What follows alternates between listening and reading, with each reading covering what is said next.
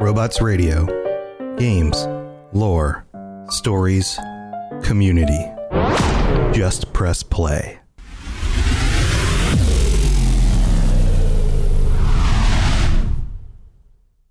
This show is brought to you by our patrons at patreon.com/Elder Scrolls Lorecast.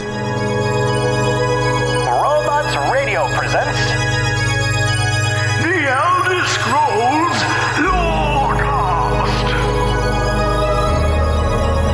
Welcome to the Elder Scrolls Lorecast, a place where the Elder Scrolls community can come together to discuss the boundaries of our knowledge about the universe of the Elder Scrolls.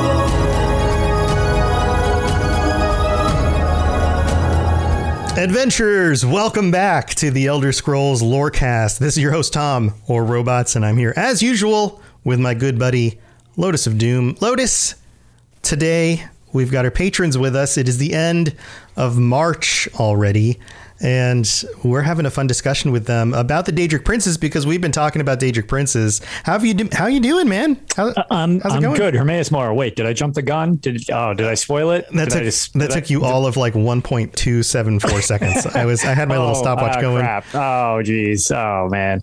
Well, I guess the cat's out of the bag for me, but I'm curious what everybody else has to say. Yeah. So the question is, and we talked about it last week, and we decided to go ahead with the topic for this week being, which of the Daedric Princes will you choose, should you have the power and the ability to mantle? And we're going to get into it, the specifics of that. So if this is a new concept to you, don't worry. We're going to explain it. We're going to get into the details. But first, we need to introduce our patrons, the ones that were able to join us this week. And we have T-Rex joining us again. T-Rex, welcome back to the show. How is it going? Hello, I'm good. Nice. I requested today off from work, and then a week ago I decided to quit. So I was going to have today off anyway. Wow. You heard it here first, everybody. This show is more important than T-Rex's job. Mm-hmm, mm-hmm. It was just extra money. It's okay. I didn't need it. Yeah. I think the economy's doing great for everybody, so I'm sure. Yeah, I'm sure that's totally not a stressor at all. Well, hopefully you have a better situation coming up soon. Yeah, I'm moving. See, that's good. There you go. Well, good luck with all of that. Wow. Well, I'm glad you're able to be here, and good luck with the work stuff. We also have Chef joining us. Chef, welcome. How's it going? Hey man, how you doing? Good. You didn't have to quit your job to be here today, did you? No. Apparently I was supposed to have the day off today, but I went in anyway because I didn't know any better, and I just ended up getting stuff thrown on me. Oh, wait, did you work for T-Rex? Did you take her place? You took T-Rex's job. She took the day off, so you ended up having to cover? That would be kind of weird. No, I'm pretty sure we're on opposite ends of the East Coast. Because isn't T-Rex on the same side as Robots, and I'm on the same side as Lotus? Oh, yeah. I'm over on the easty side, too. We're all East Coast, but we're on the south, and he's in the north. Oh, I'm on the north end. Yeah. Yes, that's right. Yeah. No, you are up by me. They're the Southerners. We're the Northerners. Yeah. Yes. That's right. We're on top. Yes. Not east-west. Yeah, it depends on which way the planet is. Anyway. North. Yeah. North. Welcome to Geography Forecast. Oh, boy. Oh, man. And, well, thanks for being here. And then we've got Ben of Temeria, who's back with us. Ben, welcome. Hello. Welcome back, dude. Glad to have you with us again. And then we have Rob of Princess, I almost said. Rob of the Princesses. All right. Ooh, that sounds salacious. That sounds like you are like a man of the world. I'm the princess of the world. Okay. Both. Yeah. I am Rob of the Princesses. I've been to many lands and I've visited many princesses. Don't ask me for stories. I might have to kill you. Oh, all right. Wow, that got intense. Wow. Okay, Rob. Glad you're here, buddy. So let's talk about mantling. We've been talking about the Daedric princesses and princes. I'm talking about princesses again. Lotus and I are going back into the Daedric lords, lordesses, Is that a word? And we're talking about mantling. Now, Chef said, hey, guys, I've got a definition. I've pulled up what mantling is according to the definition. Chef, why don't you share that with us to get us kicked off?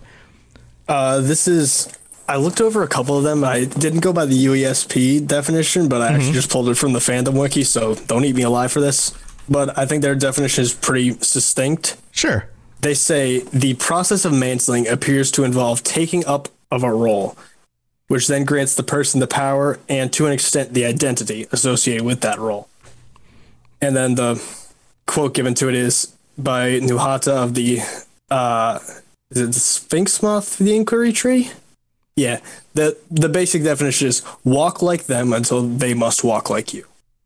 Yeah, it's like it's somehow the method works in that you are imitating until eventually there's no distinction between you and them. There's something going on there. It's a very mysterious process. Can I throw my 2 cents on that, actually? Sure. Yeah. It's the common concept that is in the lore, the whole myth-making reality idea. Mm-hmm. I think the idea of it is just as simple as more that... Oh, my video cut out again. It's okay. Keeps doing that. Yeah. But I think it's more the idea that people will eventually start to associate the individual doing the mantling, I guess, the one taking up the mantle, as being more associated with the, I guess, topic it's related to than the original being. Like, you think of like a champion of men, like back in the day, you would have thought, oh, Lorcan or whatever. Mm-hmm. But now you're thinking, okay, Tiber Septim. So he effectively mantled that role by taking the mantle of being a representative of human mortals. Right. And we could go into the whole, we could discuss this for the whole episode. Just an example. This is an example. Aramithius on Written Uncertainty does an episode about this. And there's debate, does that mean that because people associate some person or deity with that role that both things still exist? Does that mean that one person pulls the power from, or one deity pulls the power from the other and eventually takes on that role and removes the other? Does that mean that one actually usurps the other and destroys the other in the process? So there's a lot of debate about that. But for our discussion, we're going to talk about this in the terms of like, if you could basically take that role over from the Daedric Prince. I did find a definition that does kind of contest that a little bit. Okay, go for it. A loose sleeveless cloak or shawl. Okay. So what do you think that means? I think we might be talking about clothing here today, actually. So if you wear them like a piece of clothing? All right. Or a hat. You went for the noun, I went for the verb. All right. Yep. So if you could wear Mehrunes Dagon like a piece of clothing. Yep. Just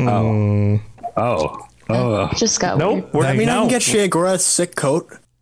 I don't see why not. You have to get him and the coat. I mean, technically, I think you can wear. I can't replace Wes Johnson. You gotta, yeah. Like if you could wear him, you have to like carry him on your back in order to get the coat. Also, that what Savior's Hide is all actually. About? Yeah, I was about to say Savior's Hide.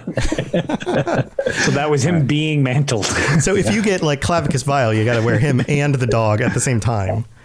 Oh, yeah. That gets real weird. But why don't we go with the verb part and all right. Sounds better. Just to make it a little bit easier. And for sake of our conversation, let's assume that it means to basically replace that Daedric Prince with yourself. So in this context, you are replacing them. They no longer exist, or they're no longer there, and you take on their role, and you are, in whatever method is happening, taking on their place, their powers, their role for yourself.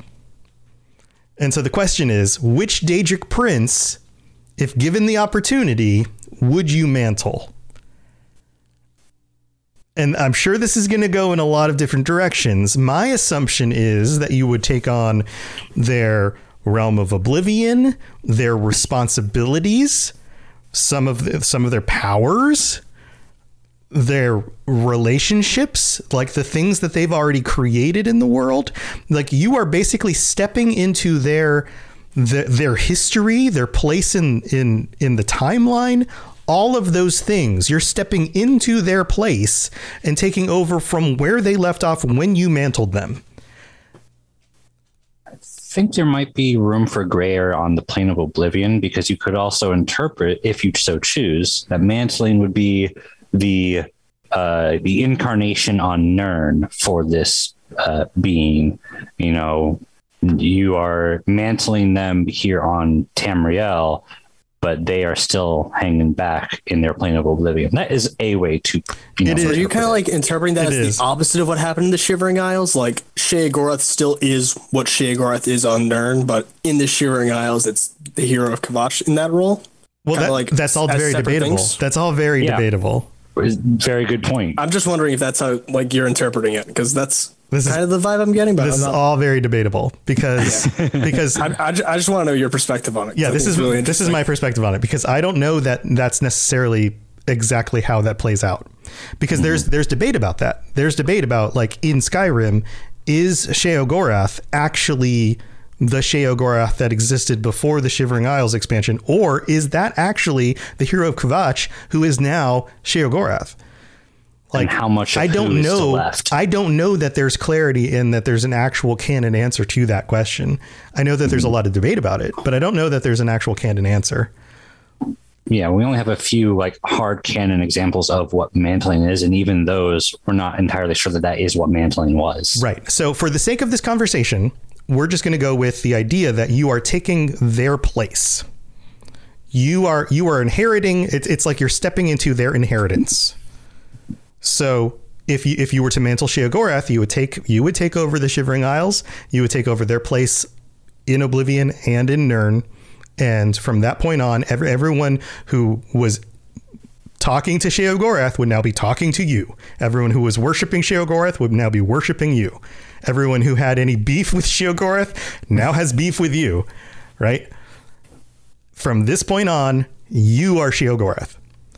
Now, you can do things a little bit differently, but you have all of Sheogorath's powers, and you might have all of Sheogorath's complexities. Some of Sheogorath's personality is going to rub off on you, because those powers and that personality probably are kind of tied together a little bit. Because in order to mantle him, you would have had to imitate him. You would have had to take on the persona of him until you and Sheogorath were almost indistinguishable. Do you see where I'm going here? So that's the question, is if you were to take on and mantle, like, because in order to do this, you get lots of great power. You get, for whatever it seems like, an eternal life potentially, but you also have all the drawbacks that come with it. Right. And to your Sheogorath is also, out of everybody to choose to go with, that's definitely possibly the most convoluted one, because it's technically sort of two, and also some of his attributes are kind of instilled as a form of punishment, whereas like right, some of the other ones might be a little more self-directed, where he's got self-direction but with things that he has to specifically work with because he, I guess, wouldn't have chosen them or whatever. I mean, as much as you almost assume has no self-control. Yeah. His personality was like a little out of the ordinary. Yeah. His personality was basically shoved on top of him. So he's kind of a weird example. Right. Right. That's why I was like, out of everybody to choose, that's an interesting one to work with. Right. The only one that might be a little bit more convoluted would be Jigalag for the same reasons. Yeah, exactly. Yeah. In order to be one of those two, in order to be one of those two, mantle them, you'd already have to be in the headspace of Sheogorath. You already have to be kind of out there. Yeah. Right. Yeah. Something going on. Or do you become them after mantling them? Ooh. Well, maybe a bit of both, and especially because of the duality with him specifically. This is just turning into a Sheogorath cast. It always does, doesn't it? I know. It's just interesting because, you've got the happy-go-lucky, meme-worthy cheese version, and then the really sadistic, I'm going to just tear you apart because I'm bored. Skip rope with your entrails. Yeah, and it's like, all right, well, those are really extremely different from each other. So yeah, that would be a convoluted choice, I feel like, out of all of them. Not necessarily that it's a wrong one, but just feel like he would probably be the most difficult to understand the mantling of, which is weird because it's one of the only ones we've done in game. Yeah. So who wants to go first? Now, before we do this real quick, we could have done this in a different light. We could have done this conversation in a different way. But just so before we get anybody writing in saying, well, I can't believe they went with this definition of mantling, it's clearly not the right one. Everybody has their headcanon. What is actually canon is still yet to be determined on all of this stuff, and we could very well do this same episode a month from now and take on mantling through a different definition. We're just choosing this one for this episode. So who wants to start? Plus nothing is clear in Elder Scrolls. Plus everything's always a little foggy. But so this is just in order for sake of being able to actually do an episode, we have to pick something, right? Right. So we have to put down some groundwork and some walls and around our concept and just go somewhere. So who wants to start? I saw Chef. Chef, you want to go? Yeah. Yeah. All right, let's do this. All right. So from what I gather, the definition we're going with, it isn't just like choose one of them. You're going to be exactly that. Like there's a little bit of freedom with it, right? There's a little bit. I mean, you're still an individual. You're still a person. Not just completely change the you the can. entire I mean, sphere. just because you're trying to do the same thing, that's like two people trying to get to the finish line. You can go two different ways. Yes. Right. So I wouldn't still under the same general sphere. Can I like hone in on one specific part of it more than is normally honed in on? Yes. I don't see why not. I want to go with Boethius. Okay. So all right. Let me give you an example real quick. I wouldn't expect you to pick her scene and say, and now I'm going to make, instead of making people werewolves, I'm going to make them all porcupines. Like I'd be like, what? Okay, well, that's I think weird. that's a really good call on flipping the script on predator or prey. There's a very good argument to be made. Like there. that's weird. Or I'm gonna make them all dolphins. She's already kind of into that. Dolphins are sick predators. They're pretty wild. But it's like okay, now you're just doing aquatic life. Angle here, Tom. Like aquatic life. That's weird. Or I'm gonna do Mehrunes Dagon. I'm gonna do Mehrunes Dagon, but now instead of destruction, I'm gonna be all about construction. Like that'd be like that's not. He doesn't do that. Like that's weird. He's not OSHA approved. Right. He's not OSHA approved. Sorry, but go ahead. I think you guys get the idea. Well, I would want to go with Boethia, but I'm not really whole keen on the whole betrayal. That's kind of yucky. No. Mm-hmm. Okay. But the one line from Boethia that always sticks out to me the most is it was one of the first lines in Skyrim that got me super into the lore. It was at the very end of the Boethia's calling quest.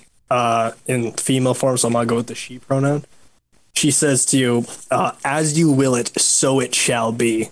And that whole idea of the free will, I don't know, there's something about that that's just super interesting to me.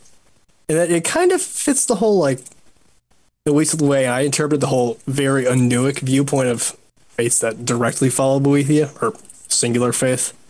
Mm-hmm. But Anuic, Patamaic. Wow, I'm completely out of it. The Patamaic, the creative side of it. My head. Right. Yeah, the chaos. Right. The whole do your own thing, make your own decisions. Don't let anybody else decide it for you. Basically, I just want to choose whichever Daedra is the kind that would do something. When asked why, they would answer because I wanted to. Yeah, that's your objective. This is my objective. What I do to get there is my choice type of deal. Not the reason for doing it is this. The reason is because I wanted to do something, and now I'm doing it. So that's almost like an ultimate freedom of choice is the direction you're going with. Okay, I could see the appeal of something like that. Yeah, not being super bound to a specific if I'm gonna choose Perry, okay, now I gotta go and I don't know, oversee how the flame atrodux and Infernus are the convection currents are going on over there because Taskmaster or whatever. Right. I want to be able to actually have a degree of freedom just to just do something and not be almost like a chaotically neutral version of a degree of freedom where it's irrelevant how you get there as long as the best you did alignment what you wanted to do. Yeah. Also, that line from the book says, ask him whose blood now sprouts from my blade if I exist, just goes so hard. Yeah. Also, I just want a snake tattoo, so that's another point for it. I like snakes. Okay. How do you feel about the whole Trinimac thing? Is that what we're going to talk about? No, the whole. I was about to say because that was the thing I was thinking about. Well, there is that. There is that, but that's in your past.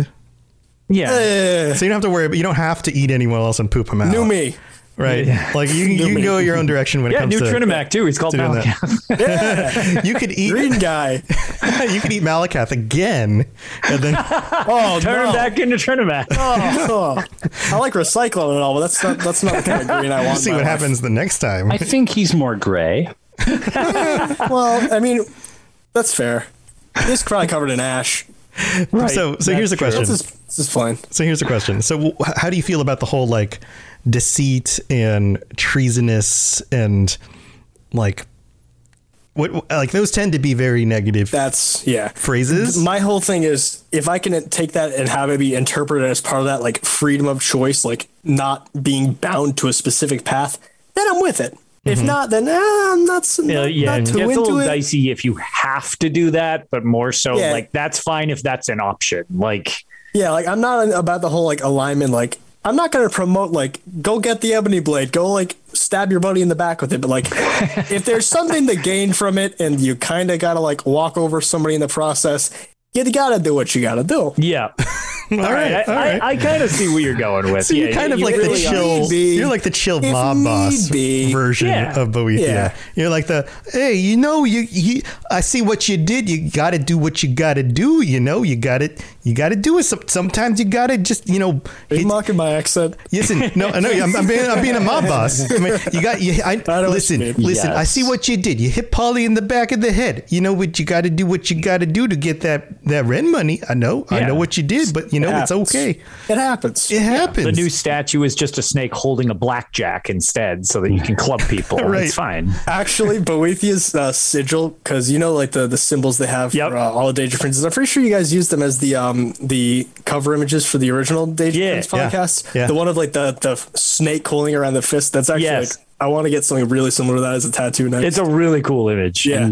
Back to like the whole betrayal and deceit being too much. You could also just find parallels to in the enantiomorph. There's always the rebel, and Boethia definitely represents the rebel in that Right. enantiomorph, which is not really an inherently bad thing to represent. It's actually typically the winner in that situation. Yeah. I mean, if Also, you I have a respect the whole corrupt concept. king and, the peasants uprise against it, well, okay, technically you're betraying your king in that scenario, but it's like, well, yeah, but if you're being mistreated, Perspectives. how is that? Exactly. It's Right. all a perspective thing at that point. Right. So, to be treasonous and secretive and deceitful against a villain is actually a heroic deed. right. Yeah, but So- from the different perspective, that's being smart and coming up with a plan and sure. Exactly. So yeah, strategic.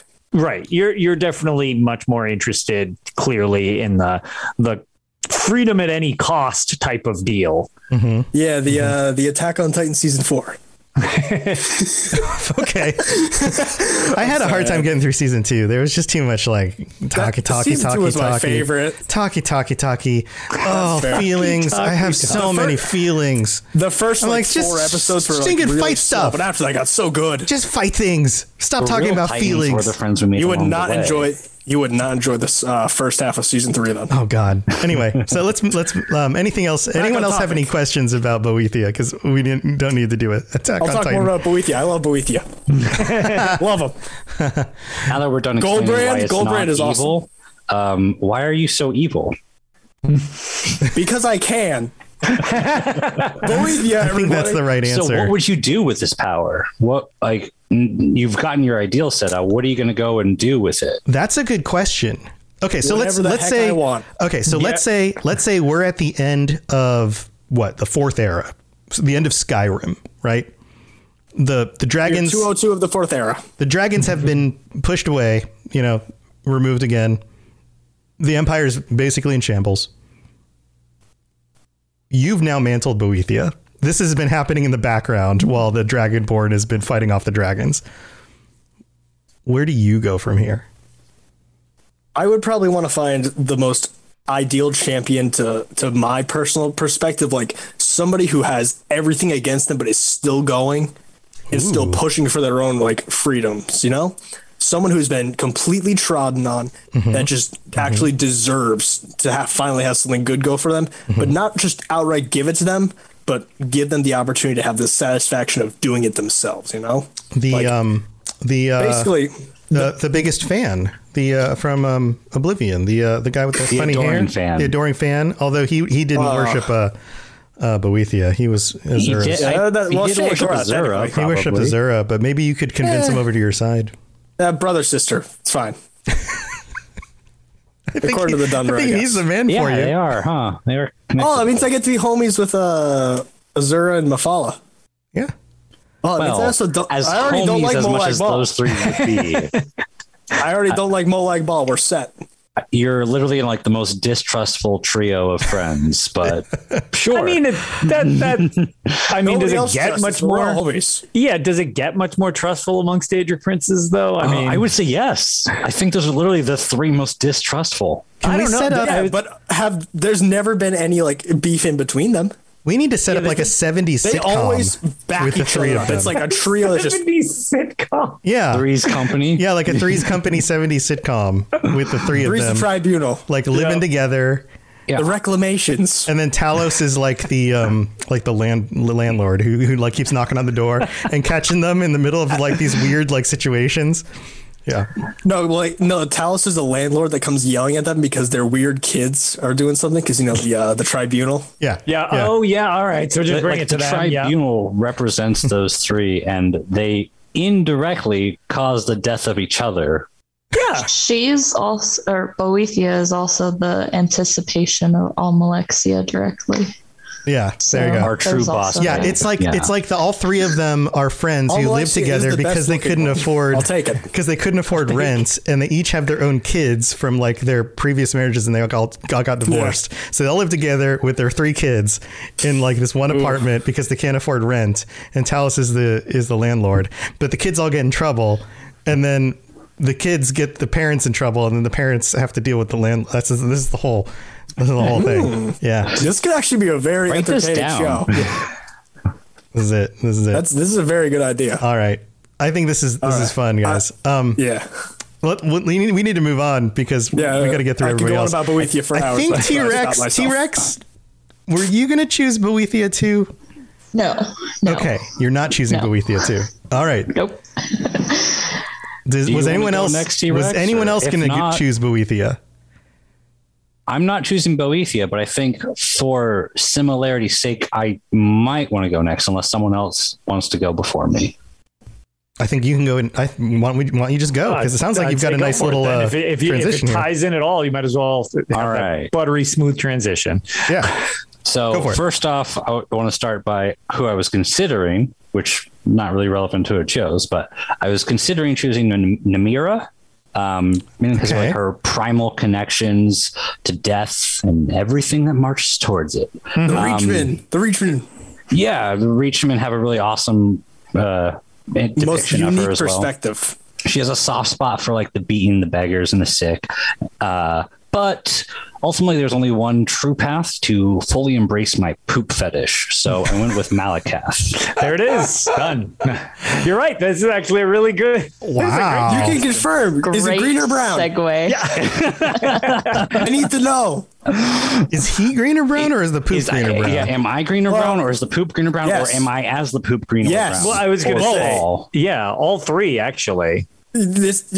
The Tribunal's company. We're back to that episode again. So this is come on, not come on. Using two different words for the same thing. You were onto something earlier, like, well, with all that ash, because in earlier depictions, like in Daggerfall, Malakath is like clearly just green as green orcs are. And then he, in future depictions, he's just kind of either portrayed in a statue or portrayed kind of gray, and he does, reside in the ash pit. So it could just be that he just got really ashy and needs some lotion. He's just kind of a dirty dude. Yeah. That makes sense. Yeah. So I chose Malakath. His the way he describes the ash pit is just really cool. Yeah, well, a part of the ash pit. There's a part where there's like a bunch of trees with like lily-like flowers growing all over it, but it's all black and white and like all grayscale. And he says it is like a shadow of a garden of what once was. And it makes me think of like back when he was Trinimac, he probably had a plane that he resided in that was probably beautiful and thriving and, foresty. And this is just what's left that didn't get burned away. So I just like, his plane of oblivion is just really cool. Let's see what else do I have in here. So the main reasons, the spheres that I'm trying to follow, with that made me want to choose him, is that he's pretty much, if you're going the most literal sense, he is a social justice warrior, which is kind of funny to think about. That's a unique way of viewing him, but he quite literally is. No, I know what you're saying, but it's funny. I don't think I would have ever. Doesn't he kind of more want phrased that way? But yeah, I see what you're saying. He stands up for the downtrodden. Yeah. Yeah. He is the Lord of the betrayed. Yeah, it's like basically the patron of the spurned and ostracized. And the pariah folk. What were you saying, Chef? But doesn't, by that logic, wouldn't he just kind of want his followers, his children, and the orcs to just kind of like, stay ostracized, stay in your little camp, keep liking me, don't go into the Aedra, That's kind of a conundrum. There's a lot of things like that. Like, in Christian literature, Satan, has his followers, and it's like, do you want to keep them scorned in hell, or isn't Satan's goal to technically break out of hell because he hates being there? There's a whole, there's a lot of ways you can go about that. Ultimately, if I were to be making the decisions, I would say probably not. I think he has a soft spot for the pariah folk because he knows what was done to them, and it's not a good position to be in, and he wants to help them. That's why he literally like fathers over the orcs more than any Daedric prince parents over anyone. So he's a very caring Daedric prince, which is interesting to think about because he's so brutal and so hardcore at the same time. Right. Yeah, that is interesting. And to that point, it is also that weird conundrum of like, well, okay, but if they end up making things work back out, is that then going to no longer please him because you won't be the ostracized that he's actually there to kind of like oversee? Like, it's the social services conundrum. As him. It's the do you work yourself out of a job question for social services. That's a great way of putting it. Yeah, it's exactly the same problem. If he's actually good at doing this, does he basically render himself obsolete, or the people that he was covering, obsolete? So that's a unique twist on that. Right. Yeah. Anybody who's actually in social services for the right reason should try to make their job obsolete. Yeah, exactly. You literally want to be unemployed if you do it right. Right. And of course, you never will be because you're never actually going to solve the problem for everybody. But that's one of the arguments that comes up about it. I would think it's actually an interesting route that, if he, in this metaphor, does work himself out of a job, if he, helps the pariah folk, get out of their hole and they are no longer scorned by societies, he could take his rightful place back where he once was and regain his title as being Trinimac. Oh, that's interesting. Almost like then mantling himself. once he's eliminated the idea of pariah folk even existing, if that ever could happen, which is a very big feat. Yeah. But if that were to ever happen, then Malakath no longer has a need to exist, but he is still thriving. So he would just take the next adjacent path, which would be Trinimac. Does that path lead back up Chef's butt and then out Chef's mouth? I guess there's only one way to find out. Please no. I'd really rather not. No, I'm sorry, but you quiet down. You had. Do you have to unpoop yourself? Do I have to like vomit them up in Paragon again? But it's like a colonoscopy. It'll be fine. Yeah. You ever seen the opening scene of Ace Ventura? It's the reverse. Yeah, I mean, oh my God. Yeah. Wow. All the way. Just anymore. All the way through. All right. So that I think is mainly what I had for ideals behind it. And I like the idea of him, become like removing the aspects of him that made him Malakath and then restoring that idea of him being Trinimac. Mm-hmm. That's a cool idea. Yeah, is some cool stuff. That's actually a pretty neat concept. And I just like the way that you worded that. That's actually, it seems really accurate, but I just never thought you like the way I worded unpoop? Yeah, that was definitely it. That was exactly what I was thinking. Okay, cool. No, in all seriousness, Rob, that was actually to what Lotus was actually saying. Yes, that was very cool. Yeah. You've got some cool ideas there. Anybody else want to chime in about Rob's thoughts on this? I think you did a really good job, summing that up. Chef? There was one thing that I thought was pretty interesting when you talked about the whole becoming going back into the Trinimach. At first, I was like, "Oh, that's kind of random," but then it occurred to me well, if the pariah folks stop being the pariah and he's still the kind of leader figure for them, wouldn't he basically go back to the same figure he was as Trinimach, a paragon of justice and righteousness, Right. Exactly. Yeah. Because that makes a lot more sense. Back out of it literally makes that's perfect. It's really great. Maybe nothing literally changes. Maybe it's just all well, I am still the leader of these people, but these people are no longer pariah, so now I'm just a warrior god. Yeah. And that's pretty much what Trinimach was, but we're going to still stay the same. But I think when it comes to the Elder Scrolls, transformations like that have a much more physical manifestation when that happens. You don't just change your way and then that's it. Like when the Chimer became the Dunmer, they didn't just start being called the Dunmer. They physically transformed into a new people. Sure. And same thing with when the Aldmer were transformed into the Orsimer, that they were physically transformed. So I feel like when that happens, there's just a physical transformation that would also happen. Yeah. Now that I'm thinking about that, I guess that would kind of erase Orsimer. Theoretically, then we would bring back Aldmer, or they would continue to evolve into whatever the next thing is. We get some really cool hybrid of Aldmer and Orsimer. Ooh, that'd be cool. Or some sort of continued evolution of them. they're mer, but they're buff. Awesome. Yeah, they have the big chins. Yes, and they already have big chins. Some points about what I would do. Yeah. So that was my next question. Is okay, at the end of all this, what is your goal? So I had two in-game quests that I liked. Both took place in the Skyrim game, and I just liked the concept of those quests, and I would take those and turn them tenfold. The first quest is Retaking Thirsk, which is the Thirsk Mead Hall Solstheim quest, where you help either the Nords or the Reeklings, technically Skull, or the Reeklings, take control of the meat hall because they're fighting over it.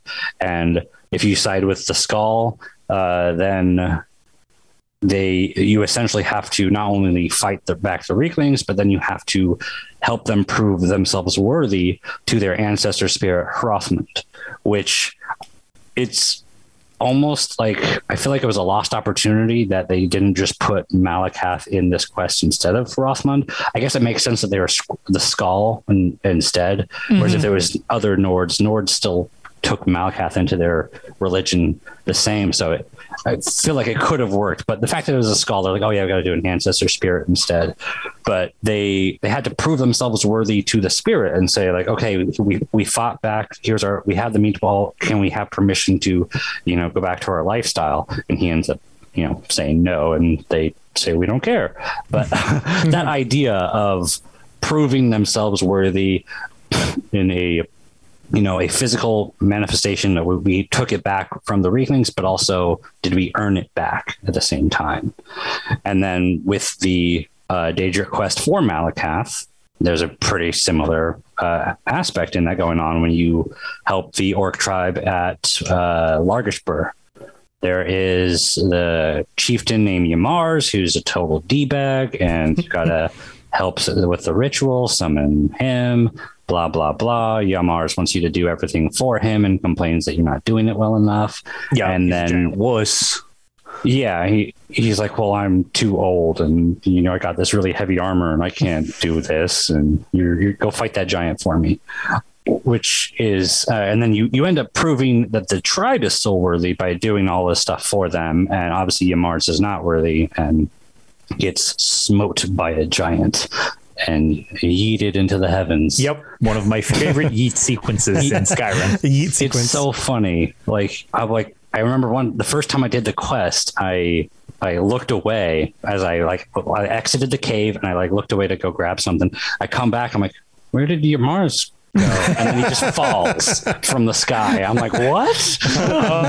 Found you. Now for that armor. Yeah.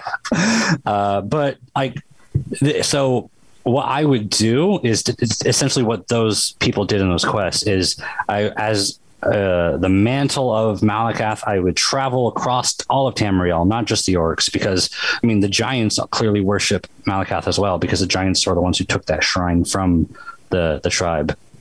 So there's reports of giants and ogres and orcs, and I think even like centaurs and minotaurs also.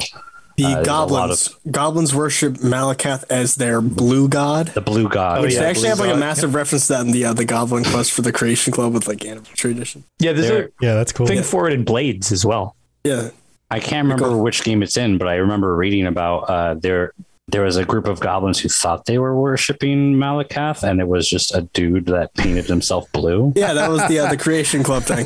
Was it? Okay. Yeah, he like accidentally covered himself in like ink or something from like mushrooms he was grabbing. Yeah. But it was like, oh, I guess the goblins like me now. And it was like, oh, one of them's getting too smart. Put him in a cage. And then that one you get it. So yeah, I would just run around to all of these different cultures and society, well, not cultures, just societies and tribes, and that are scorned pariah folk, and help them become not pariah folk, and do like a series of mini conquests, help them take lands that they want to take, as long as they earn it. I probably preface this with, I would not reveal myself to be the aspect of Malakath, and just put some sort of hardship to them, because he is still a harsh prince. So some hardship or suffering that they have to bear through. Hide the soup spoon, make them find it, make it very difficult when they have to sit down at, supper. Yeah. That's actually exactly what I was going to do.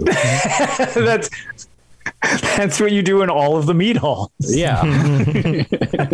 But no, put them through like a series of very harsh, things they have to go through. And as long as they prove themselves worthy, then I'll be like, all right, boys, let's go. And then just, stomp over some lands and take over some places. And that's what I would do.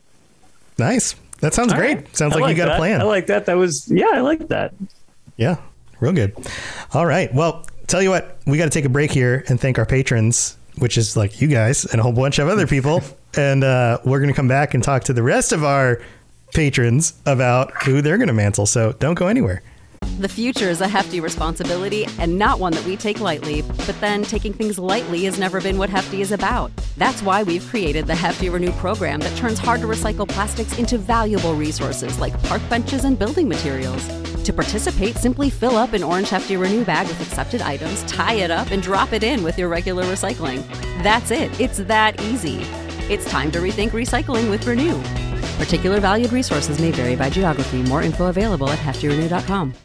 The skies are marked with numberless sparks, each a fire, and every one a sign. So this week we've got two new patrons, Rob S. and Seth P. I almost did it backwards. Seth P. who signed up. Welcome to the Patreon. Thanks for signing up. Wow. And to all 88 of our patrons right now, holy moly, thank you for supporting us. It is wonderful to have you guys all supporting the show. We really appreciate it. And a big shout out to Mr. Gummy Boy and Noodle Al Dente, our tier 5 actual Daedric princes. I'm still waiting to find out what their Daedric powers are, but let us know. And you guys know the spiel here. If we've helped you get through your work days, or your, or heck, if you just want to help us out, go to patreon.com/Elder Scrolls Lorecast and check out all the different tiers. You get ad-free episodes. You can join us for these chats. You can get t-shirts and stickers, all sorts of fun things. And we'd really appreciate the support, because this is my full-time job. This is what I do. And your support helps make the show keep going, and it helps, pay the bills. And I really do appreciate it. So thank you so much for everybody who helps support the show. Also, we've got a new review. This review is awesome. It comes from Nerd Dad in the United States. That could describe so many of us, but thank you, Nerd Dad. This review says, this has quickly become my favorite show. 5 stars. I love the more casual episodes like best vacation spots in Tamriel. He's meaning these patron chats. And also the deep dive episodes on the Daedric Princes. I like how the host is active on the community surrounding the podcast. Great show. Well, thanks, Nerd Dad. I'm glad you took the time to leave us a review on Apple Podcasts, and anybody else who either listens on Apple Podcasts or even just has an Apple account, you can leave us a review. And if you give us 5 stars in a review, I'll read it out on a future episode of the show. Or if you just take the time on Spotify, you can go to the section where you can see all the different episodes, scroll to the top, all the way up to the top. And there's a little section there where you can leave us 5 stars. And that is extremely helpful as well. So thank you to everyone who takes the time to do that. It's a huge help and helps us rank highly on both of those platforms or any platform you listen to. So that's what we got for the mid-break right here. And we're going to move on to the rest of the show. Yes, you're entirely brilliant. Conquering madness and all that. Blah, blah, blah, blah, blah. All right, gang. I'm talking like I'm a 70s show. All right, gang. Isn't that what in the 70s? That's like on the sitcoms. Like in Scooby-Doo, they always say like, all right, gang. Nobody says that anymore. All right, gang, let's get them. So who wants to go next? Ben? T-Rex? T-Rex? I can go. All right. Who are you thinking? So I will say Malakath was one of the ones that I considered because of the same reasons that Rob put out there. But I think mine is kind of like a tie between Nocturnal and Azura. Okay. But I feel like I love Nocturnal more. So okay. I'm going to have to go with Nocturnal on this. She's kind of, I just, and I'm going to go with she because that's, you know, what she's always more common. Yeah. Yeah. And especially her interaction with the Thieves Guild. Like I loved that in Skyrim, and she's shadowy, elusive, mysterious. Like they don't really know a whole lot about her, but you know, her followers still follow her. Her Daedric realm is pretty cool. I just love all of everything. I mean, she's got the skeleton key, which I did not turn into the sepulcher. I just, decided to keep that. Someone decided to min-max when they were playing. It's pretty handy. Yeah, a little bit. Yeah. A little bit. Shame. Yeah. And then I also think it's kind of cool. Her other, one of her other things that she has is the gray cowl, where she can kind of make you, I guess, forgettable. Right. Sort of, for lack of words. Yeah. Like people just don't remember who you are when you put it on. Yep. So that's kind of cool. And then the fact that she's got like crows and ravens that like she can use to talk and stuff. I'm like the crow court. Yeah. Yeah. They're really cool. But I think it's really just like, she's, in my opinion, one of the greatest. I think she was the first one that I interacted with in Skyrim. Yeah. Because I did the Thieves Guild pretty quick. Yep. When I first played through it. So I would say she's my favorite. Now, when it comes to what I would use her power for, obviously assisting the Thieves Guild. Now, which Thieves Guild? Because that has a very different connotation depending on which one you go with. I think I would, in that aspect, I would have to say the Skyrim Thieves Guild one, because I mean, they're in a very low place, they need to get back to where they were before. And she kind of helps them with that in a way, kind of. She's not very happy about it, but she does it, And they sort of always kind of have that issue too, because the ESO one is like that. They always seem to, and it's the same sort of thing I have, like a weird take when it comes to the Dark Brotherhood as well, where when you're dealing with a guild made of sort of nefarious activity, it's not really that surprising that you can get in really awkward situations of people betraying each other for various reasons. Exactly. And I also put in there that I would also help the Dark Brotherhood, even though they're not like directly linked with Nocturnal in like that kind of like aspect. Like they don't really interact with each other, at least not in Skyrim. Yeah, not directly. I don't know about like the other games besides ESO, but I think, you know, I would assist the Thieves Guild and the Dark Brotherhood, get them back to, you know, top tier. So you're basically all about the like prominence of the shadowy activities. Yes, I love the shadowy activities. Oh boy, and boosting all of that back to prominence. Oh boy, like, yes, yeah. Things are way too legal in Tamriel right now, and that needs to be stopped. Yes.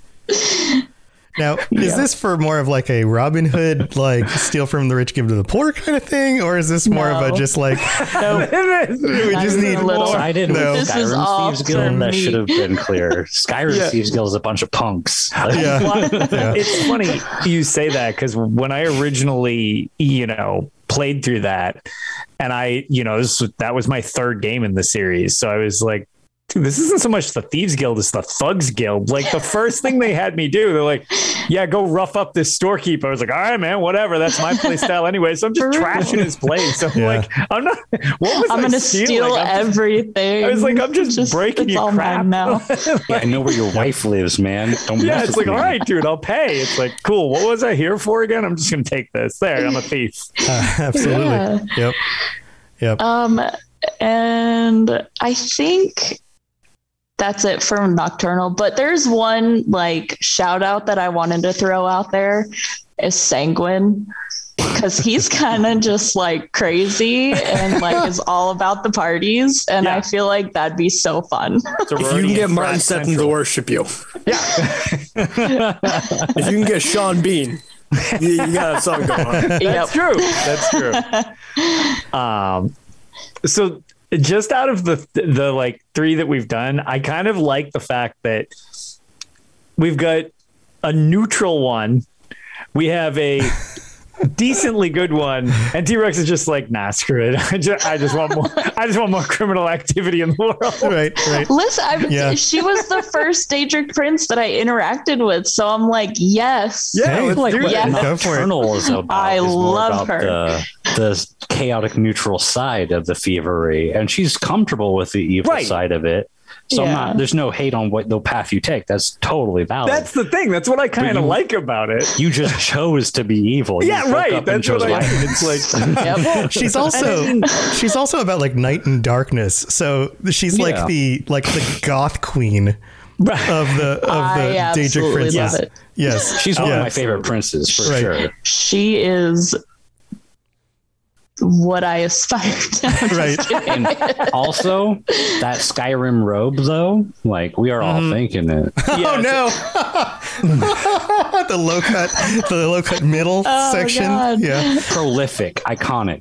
yeah. Well, on top of that, I was going to say her strikes from Elder Scrolls Online, if you've done that, I like that they take it even farther, and they're like, yeah, it's like a skirt, luckily I have long hair. It's like, all right. Yeah.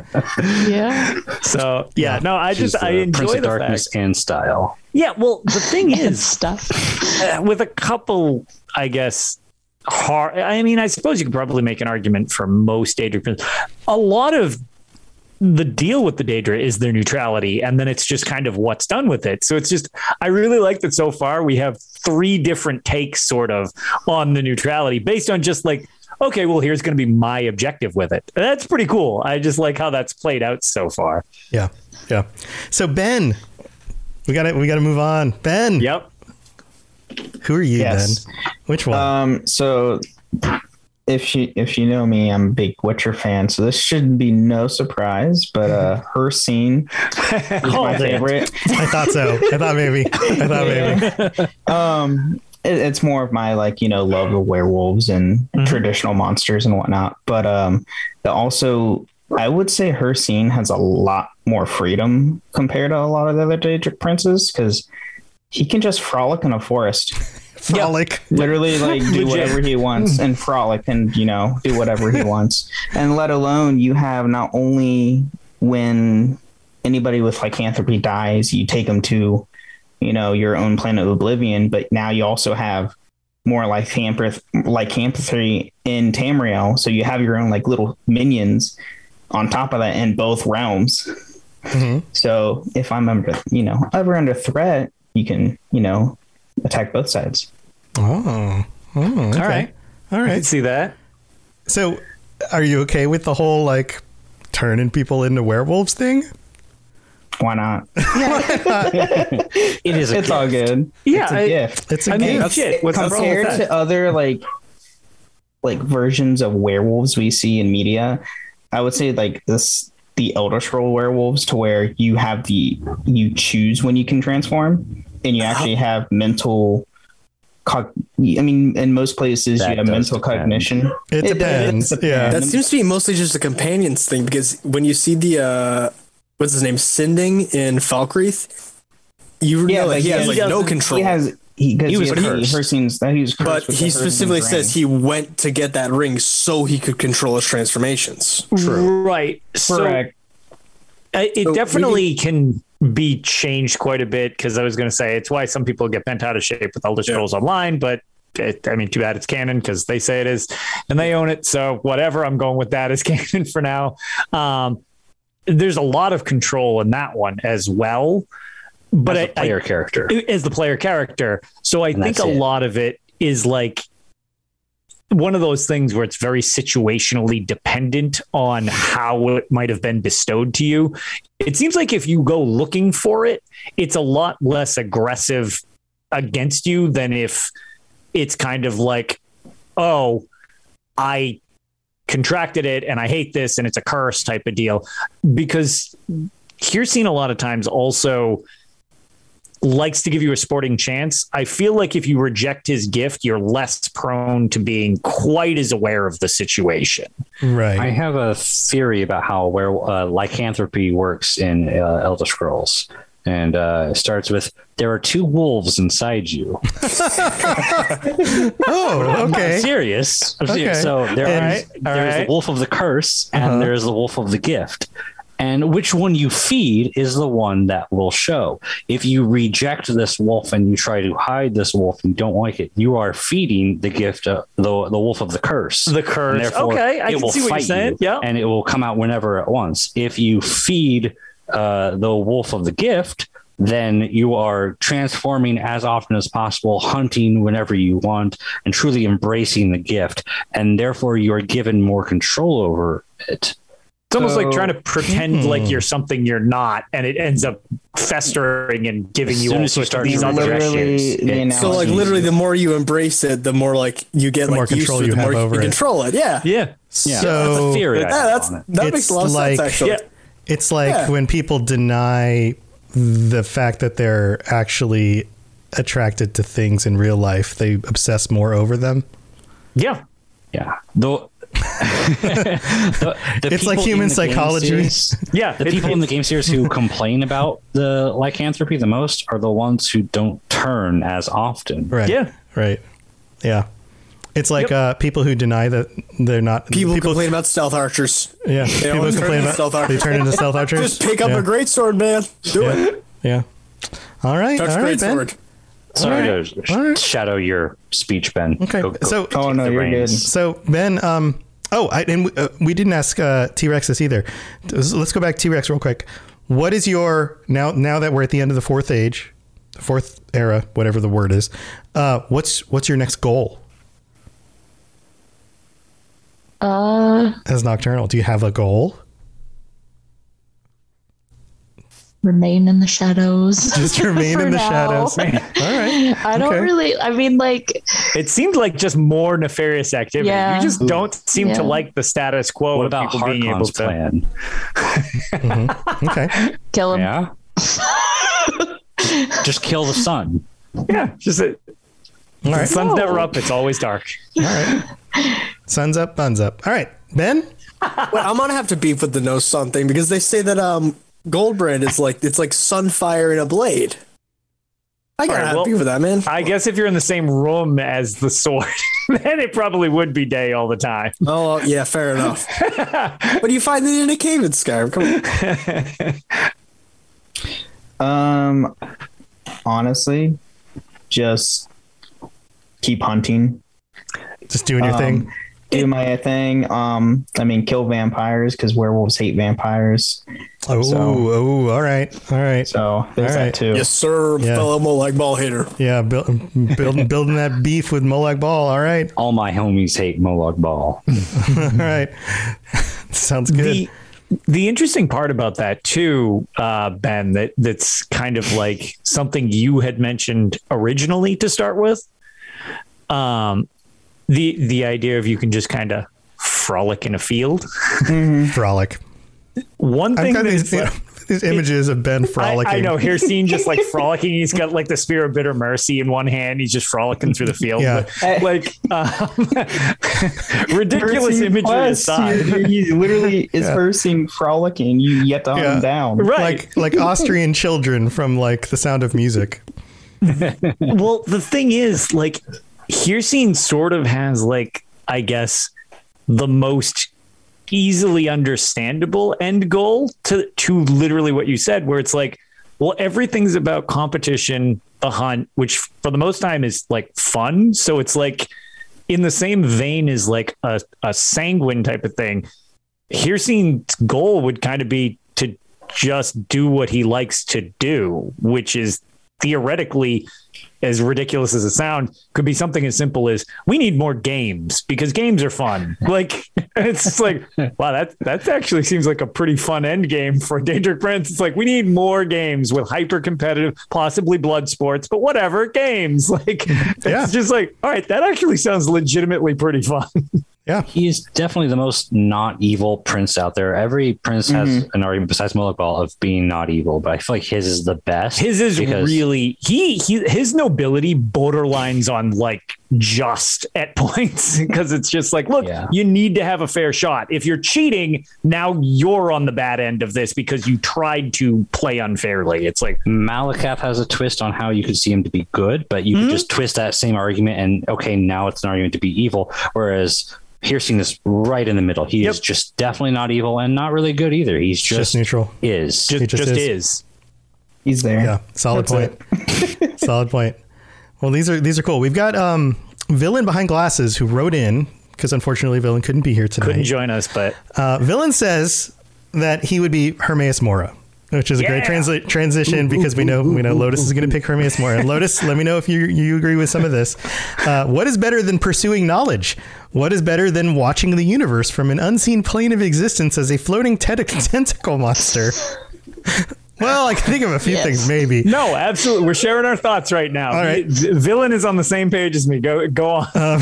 For me, collecting and studying the workings of the universe is a hobby, so why would I not want to take over from the one true collector?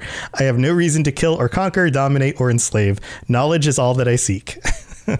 So there's Villain. I mean, I think that actually does sound really cool.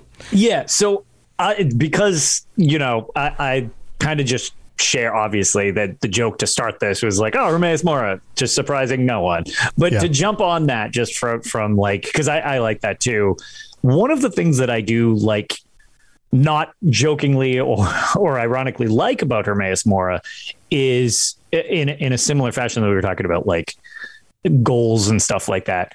The extreme neutrality of Hermaeus Mora, where it is literally about observation and collecting knowledge, which is kind of interesting because in a less demonic form, it's something I just like to do in my real life. Like I like to just hear about different perspectives on things. Sometimes I'm like, that's dumb. And I totally disagree with you. Sometimes but I judge you about it. Yeah.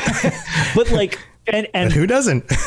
but the thing is, like, if I try to explain my point to someone, like say I disagree with somebody, well, if I don't understand your perspective, how can I expect you to understand mine? So I need to have a grasp of why you think this way if I intend to actually ever try to explain in a way that you might comprehend why I disagree or agree with you as well.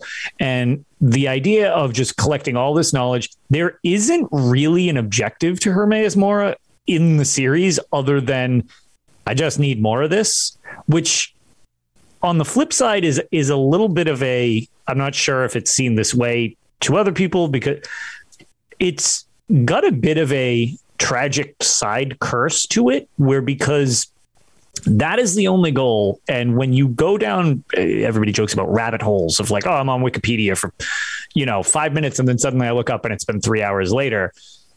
The thing about something like that is if your life is this obsessive search, even though you will be in a position of knowing a lot, having all this information, being able to generally accomplish probably most everything you aim to do when you actually want to do something, because you'll be able to see all these outcomes and everything like that. That weird, obsessive, I can't sleep attitude, I get that about certain things. That's a little bit like, I guess, maybe relatable for my where it's like, ugh, that's like sometimes you kind of need to like snap out of it. So it's one of the few weaknesses I've always found kind of interesting about Hermaeus Mora, because you see it a couple times where it's just like his objectives come when it's like a thorn in his side that he can't know something. So that's where all of the focus goes, is to knowing that one thing. And the rest of the time, it's just, I'm just doing my thing, just collecting stuff, just observing how things go, planning things out, don't even really have a lot of objectives. And it's just like a fascinating sort of existence to have. But it's much more about observation than directly trying to do something. Right. I totally get that. Yeah. Now, is there a thing you would do different being Hermaeus Mora, or is that just is it as simple as just, well, that's just what you do because that's what Hermaeus Mora is?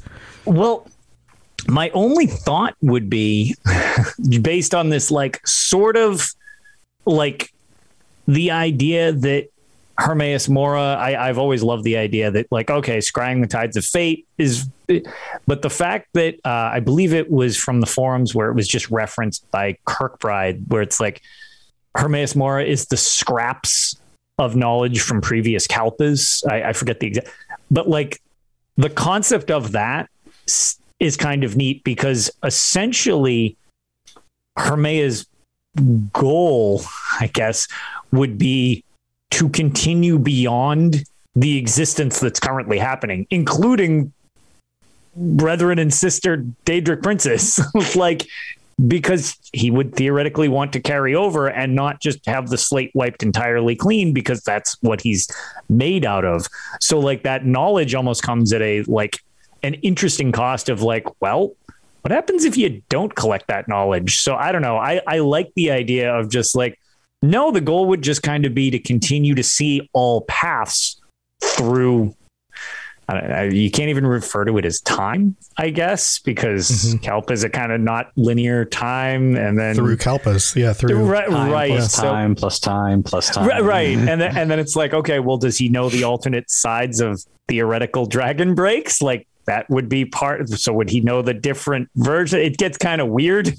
What is knowable and unknowable knowledge? So like he wants to know. Yeah, exactly. Well, either way, so. Yeah, I guess. Can he tell me when Elder Scrolls 6 is going to come out? Is that like a piece of knowledge that nobody will ever know? 2055. Yeah. No. That's sooner than I was expecting. I'll take it. But yeah, so like, I guess I would kind of just like, maybe have, because again, different relations to mortals.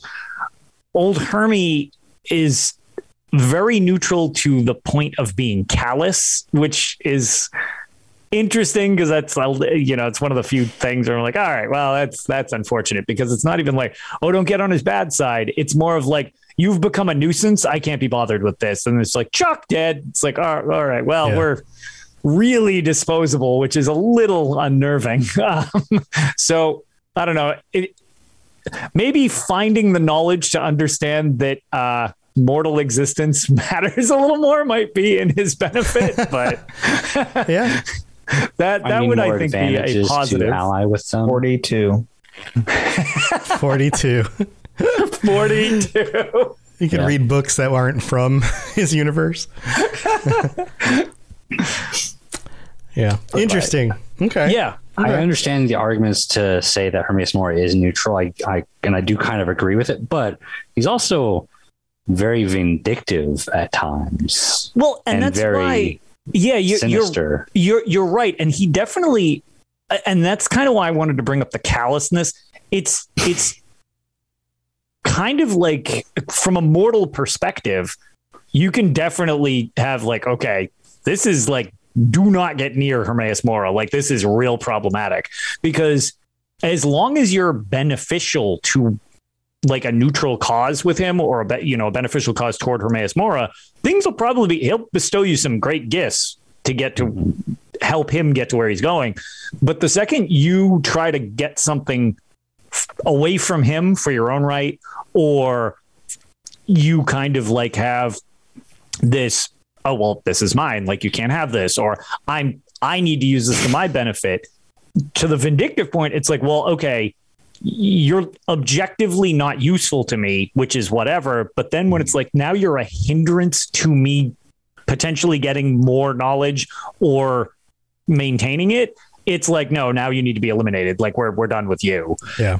Which is very bad from the mortal standpoint, because it's like, okay, well, at the drop of a hat, you can be thrown in the trash, essentially, which is very concerning. Is like, for the Dragonborn DLC, is he neutral? Like when he stole our kill on Mirak. Yes. Yeah. I'm biased against him because he's a kill stealer. You just downed him. It was his kill. I wanted it. Come on. But is he all the work because the Skull were just getting in his way and they were no longer useful to him?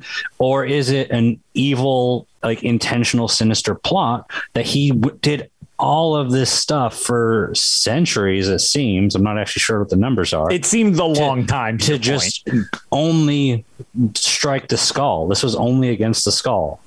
The things he did with Mirak, the things he did with the Dragonborn, all of this was just to get some secrets from the Skull. And that's kind of reductive, I think. And he did a lot of evil stuff just for that. And I could kind of see that, but like, it's one of those situations where I think in terms of that, it's whatever the ends are would justify the means of him acquiring what he's going to acquire, which there's no cost too high for the knowledge.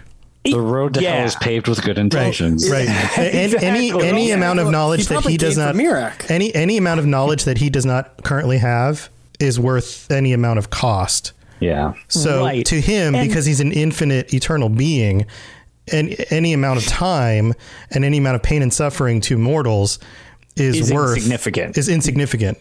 If it's 2 years and one death, or if it's 2,000 years and 2,000 deaths, it doesn't matter. Right. It's the same amount to him. Yeah. And to Rob's point, though, which I think needs to also kind of, with his prior knowledge and the quote that I love of scrying the tides of fate, he's going to actually know how a lot of things are going to play out potentially and could lean into them. Like, if he knows that, like, probably won't. Exactly. So it's like, oh, so-and-so is holding this.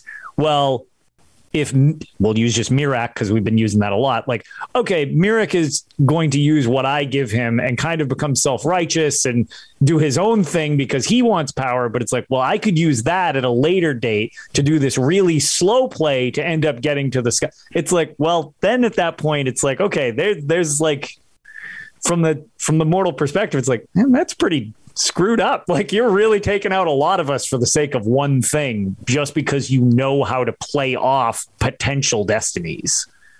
Chef, it sounded like you had a response to what I was saying earlier. I was just thinking, like, I don't know. I assumed he gave Mirak a hand because he was like, oh, maybe I can find out some neat stuff about dragons and crap. Like, well, yeah, so he probably had a lot to gain just from like employing how he was Yeah. weaponizing Mirak, I guess is what I meant with that. Not Probably had a lot more him to gain recruiting than just- Mirak is one thing. He probably gained a lot from doing that, but how he weaponized him later on was solely what he wanted from the skull. Yep. There's probably more to it than just that, but like I agree that definitely the skull is probably like a big focus of that because they have their weird shamanistic magics. They probably keep things like very much to themselves in a way that he couldn't see, but there's got to be more to it than that because if not, there's probably a more direct and effective way of getting that specific information. He's not really. It's probably just direction. That's true. He's probably say. by that same Very logic of him misty, knowing literally. if he knows exactly which path to take, like min-maxing a Let's Play, like he probably picked like the one path which like, okay, this will get me the most overall with the least amount of effort. He's like the Doctor least input Strange for the most output. Exactly. He's like, there's 14 billion and one ways that this can go wrong. And there's one that'll go right. So I went the Mirak way. But then you've also got the side effect of if he takes a more circuitous route, what other things can he pick up along the way? So it's like, it's one of those things where there's all these routes and theoretically he's got eyes looking at all of them. It gets kind of hard to keep track of the potential ways of getting to what you want to get to. Well, he probably picked that best route. Right, but then he's very much not all-knowing, and his goal is to become all-knowing. So he's going to try to become. He's going to gain as much knowledge along the way. Yeah. So sometimes it's almost like it's weird. It's almost practical for him to be impractical in certain situations because it will give you other outcomes, even if it's something as simple as how did this group react to me doing it? It's just it's weird when you start dealing with. I think you and I had talked about this. I don't even remember if it was on a podcast or not, Tom, when we were just like, it gets hard to comprehend when you start talking in like infinity concepts. Yeah. And it's like, if there's infinite timelines or potentials that things could play out and how would this do it? It starts getting hard to wrap your head around what's going to get you the most out of it when you have literally everything at your disposal. It gets kind of weird. Yeah. The equations work out strangely. Yeah. Yeah. Exactly. Yeah. Well, guys, we're getting close to the end. But I need to chime in. Yeah, I was going to say you don't get to escape without this. I want to know. I'm going to toss one in here. This one will be quick. I'm going to go with. I could also say Hermes Mort because, of course, learning all these things would be fun. And being who doesn't want to be a creepy blob tentacle eyeball monster? Damn straight. I would still go with the chompy claw version, but oh yeah, lobster crab. No, I probably wouldn't. Okay, I'm gonna go with Clavicus Vile because he gets a good boy. He gets a Doge. Who doesn't want a good boy? That's fair. All right. Please tell me there's more. And it's just solely based on dog. You imply there needs to be more of a reason. I mean, that's a pretty good reason. That's good. Then he gets his own good boy. You might have just sold me over Boethia on that. I mean, I was going to say he's the only one. And this good boy can like shapeshift. Shapeshift. He can be in whatever kind of good boy he wants in whatever moment, right? And he has a funny accent. And he's a funny accent. And in Redguard. And he gets to make. He gets to be like, basically he gets to play game show host with everybody all the time. This is because you want to be a game show host, isn't it? That's it. He gets to just be like, all right, let's make a deal, buddy. Here we go. But here's my thing. What's your end goal? It's just having fun, man. More game shows? It's just having fun. I want to be the host of the Game Show Network. This is Tom's end goal. He's just kind of like her scene. He's just having a good time. He's just making some games, having fun. Welcome to the price of life. The price of life. Welcome to the price of life. Do you want to live? Sounds like one of his games. Yeah. Sounds awful. Go collect me a bunch of, I don't know, claws from some mud crabs. Go. 7 rat butts. It's like that Cold Harbor quest where you like have the 3 teams. I try and remember more about it to describe it, but Angolf the Undying's in there, and 3 teams. That's been a while. It's essentially you take place in a game show in Cold Harbor. It's not Molag Bal who's running it, but it's one of his Dremora like lieutenants, and you have to play his little games. And oh, I remember that. It's a pretty fun quest. You try to just like, am I going to save these members of the Mage Guild or these members of the Mage Guild? actually So that's what I would do. That's what I would As a do. non-ESO player, I'm so confused. Yeah, no, You got to play through these quests. Entirely about that. You got to play through them. But I think that would be fun. And then I can be as good or evil as I feel at any moment. Clavicus Vile is kind of like just flat out evil. I've never seen him. He's very much kind of like. Give me an example of a wish he's granted that helps someone. He's self-serving. He's Well, a thumbs up and a middle finger at the same time. He's self-serving. He does it for his own enjoyment. I would genuinely like to know. Like he does it for his own enjoyment. I've got one, and it makes me sad that I have to reference this in a positive way. But in Elder Scrolls Redguard, with that audio clip that we played, so you end up in the Fields of Regret, and you are actually, after that audio snippet that we subjected everyone to, Clavicus actually asks you a riddle, and you are placed in front of two doors with this riddle in front of you. I don't remember it off the top of my head, but more or less, you are trapped in the Fields of Regret due to awkward circumstances. And if you can solve his riddle, he just straight up puts you back where you need to go. No strings attached, safe as, because I think he expects you to get it wrong. And it's kind of like a weird riddle. So I wouldn't say that it's necessarily a good thing, but I would definitely say it's much more of a neutral thing where it's like he lives up to his end of the bargain. And that's the thing, is if you can outsmart him, he will kind of like he respects accept it. Yeah. he won't cheat. But to your point, his end goal is to like, how can I screw with you for my entertainment? Right. And it's who like, can I kill along the way? Right. And it's, like that's the thing with the rueful axe. It's like, dude, that's way more messed up than the actual thing. Like, but if you can basically out salesman him, you can get something out of him. But I would never say he's necessarily good so much as he'll play by his own rules, even if it actually pisses him off occasionally. Mm-hmm. Mm-hmm. Yeah, make a good point. In my experiences with him, he seems like explicitly evil. Yeah, and a lot of times he is, because his enjoyment is like basically mortal suffering. Like it's for his own enjoyment. So it would be for my own enjoyment. Yeah, but whatever that is, he does have this awkward sense of, I guess, honesty / reliability, where if you actually can get one up on him, he won't find a way to weasel out of it. He doesn't lie about it. He's honorable. Yeah, he honors the deal. Yeah, exactly. Even though he probably won't like it, because he'd much rather you have to like hatchet your daughter or something horrible. Of course, of course. He's a classic Jinn. And And he gets a doge. And a doge. And a doge. I will probably be in the minority here, but Barbas is probably one of the most hated characters for me. Really? Well, he can be slightly He's the most different. useful follower in Skyrim. He's immortal. Yeah, there are plenty of immortal ones, and they're not annoying. He literally can't be downed. I will say also, if you are a big fan of Barbas, because I generally am most of the time, if you want to like Barbas less, find Barbas in ESO, because I wanted to punch Barbas in the face in ESO. No. Not in Doge form, but in weird Scadarfin form, because he also has a human form that's human. He's got a Daedra form that's humanoid, really annoying. Yeah, that's true. That's true. Yeah, keep him a Doge. It's better. Yeah, Doge only. You got the shirt off.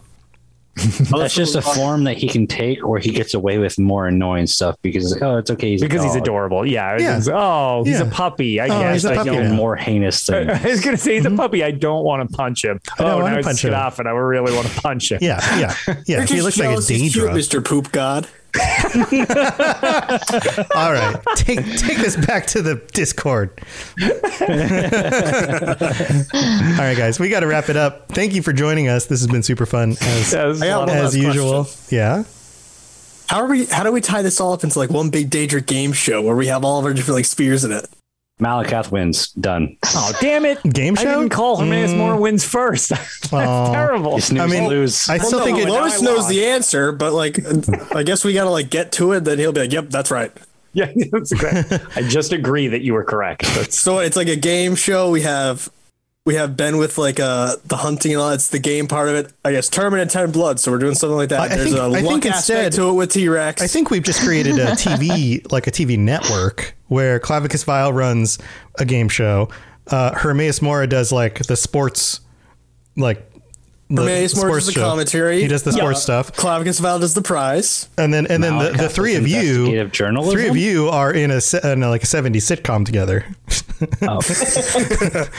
and then we got it right there. I'll just Malakat's the underdog team. And then and Lotus is in like what was the TV show that was like Masterpiece Theater or whatever? Is it Masterpiece Theater where it was like real chill with the fancy music and it like zoomed in on the guy in front of the books?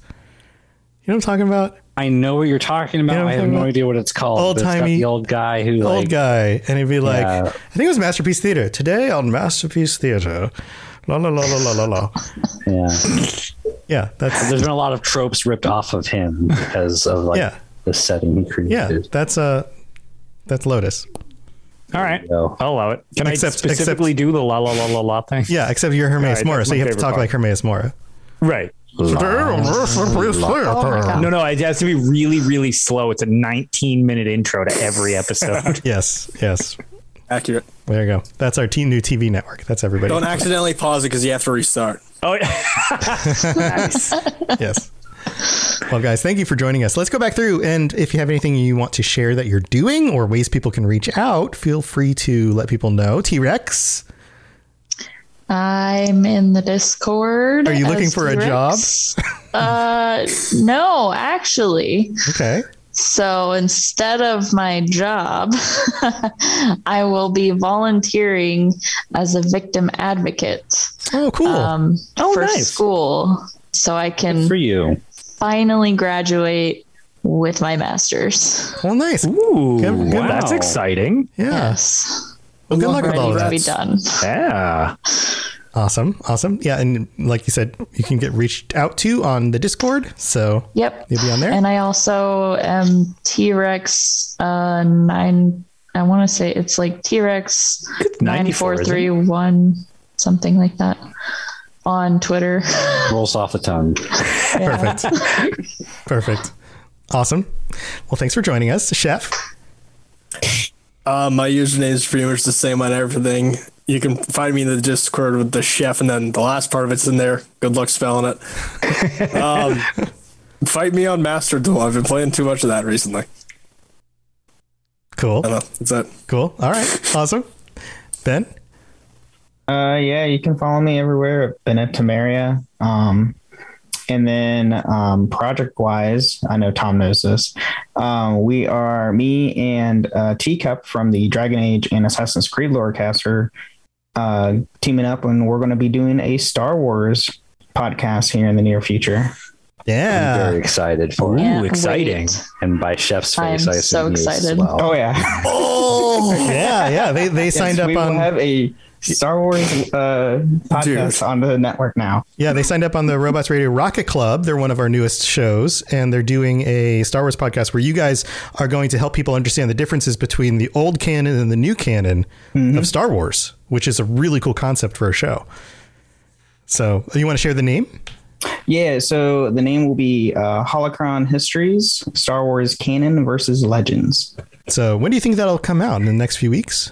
Hopefully here in the next few weeks. Me and Teacup will be start recording tomorrow, actually. So fun stuff. So exciting. Here in the near future. That's so cool. Well, good luck with that. That's awesome. And then Rob. Yes. Hello. First off, to any of the listeners who don't watch the video version of this, Chef's face journeys are reason enough. he is going through, and not an insult in any way. You said that awesome right as my video cut out. Yeah.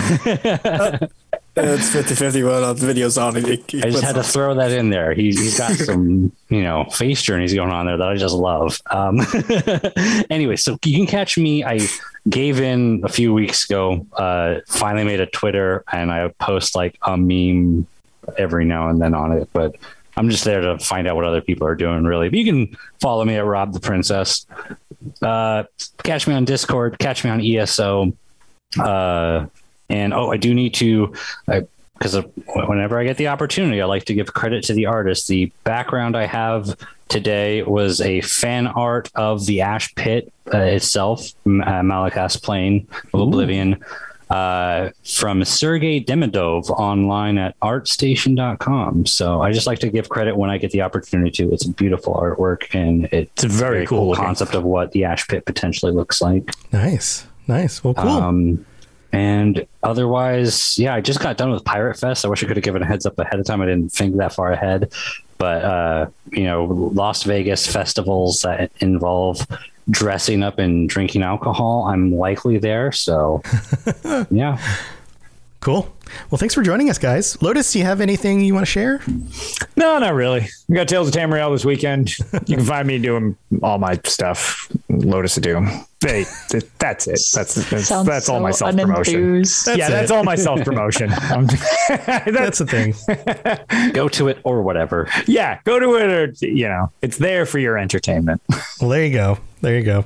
Let's see. I've got my shows, of course. You guys know where all that stuff is, robotsradio.net for my stuff, all the different lorecasts I do, including the Lord of the Rings lorecast. Episode 5 came out this week. We're talking about the coming of the elves. And we're already 5 episodes in, so this is moving fast. And see, we've got all the other shows on the network over at robotsradio.net. Lots of different things you can listen to. So if you're looking for more podcasts, go over there. Check out the big list. Lots of cool stuff. And then we've also, got streams and stuff different nights of the week for my shows or games that are going on at Robots Radio on Twitch and YouTube and Facebook, all those channels, and the community over on the Discord. So if you want to join us over there. Thinking that there was nothing of note. I guess we didn't talk about it the last time we recorded the show. Tales of Tamriel is now part of Robots Radio. That's noteworthy. What? That wasn't announced last time. I'm thinking of this coming weekend. It was it'll just be a standard show. We're just going to do the stuff with the news and the touch. It's but I guess we never actually announced on this show that we joined Robots Radio. So I have a question about that. Yeah. Was there any change that actually had to happen, or because UESP was already part of it, was it just okay, well, we are too now because we are UESP now? So it's funny you say that. We basically dismantled the website Dungeon Crawler Network, which was where we did all our hosting over there, and streamlined everything with Tom's help into just we're just gonna move all this here because I'm on both things anyways. Mm-hmm. And then, like you said, UESP is now us at Tales of Tamriel, because now we're at the unofficial Elder Scrolls pages by, okay, awesome. Thank you. Congratulations. And it's again. thank you. Mm-hmm. And it just kind of made sense because it was 2 shows are already here. One of the shows left. I'm on both networks. And why are we running 2 networks? It's just easier to put, and it's Tom's been on our show 4 times at this point. And it's just, it made way more sense to just 2 stones, 1 bird. Yeah, exactly. Exactly. Yeah. So it's exciting to be here because now everything is much more easily found by everybody. Yeah. So big news, lots of fun stuff coming, and they're on the network now. So lots of other crossover opportunities and all sorts of other stuff. So, but stay tuned for more future notifications for things that we'll be doing together. So that's what we got going on. But thanks for tuning in, everybody. We'll be back next week with another Daedric Prince episode. And until then, stay safe out there in Tamriel. And, if you get an opportunity to mantle a Daedric Prince, I guess take it, maybe. But or not. We'd love to hear your thoughts on mantling Daedric Princes. Let us know over on the Robots Radio Discord, and we'll see you next time. Stay safe out there. See you later. Bye, everybody. Bye. See you later. Thanks for listening to the Elder Scrolls Lorecast. If you have something you'd like to contribute to the show, please reach out to us at elderscrollslorecast@gmail.com or on Twitter @ESO Lorecast. I really appreciate you listening, and I'd love to hear from you soon. You've been listening to a Robots Radio podcast. Smart shows for interesting people. Check out all the shows at robotsradio.net. Hello, gentle listener. Every Friday, be sure to tune in. What the hell are you doing, Ampersand? Hi, Charlie. I'm sorry I broke in. I thought I was the only one that talked to myself. Well, I'm letting everyone know about the Fumbling Four and the Almighty Crit. Woohoo! It's a 5e live play podcast. Join us every week. Where do we find it, you old crusty coot? Anywhere you can get all your podcasts. Woohoo! You find it every Friday, you stupid cat.